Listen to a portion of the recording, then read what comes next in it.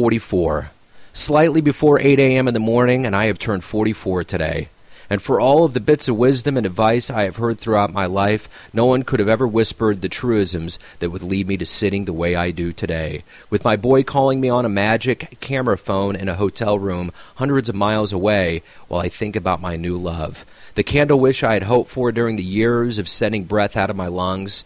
So as the clouds move by in torrents of deep gray and white, I see the sunshine and the large yellow hues angling down on this ride that goes on.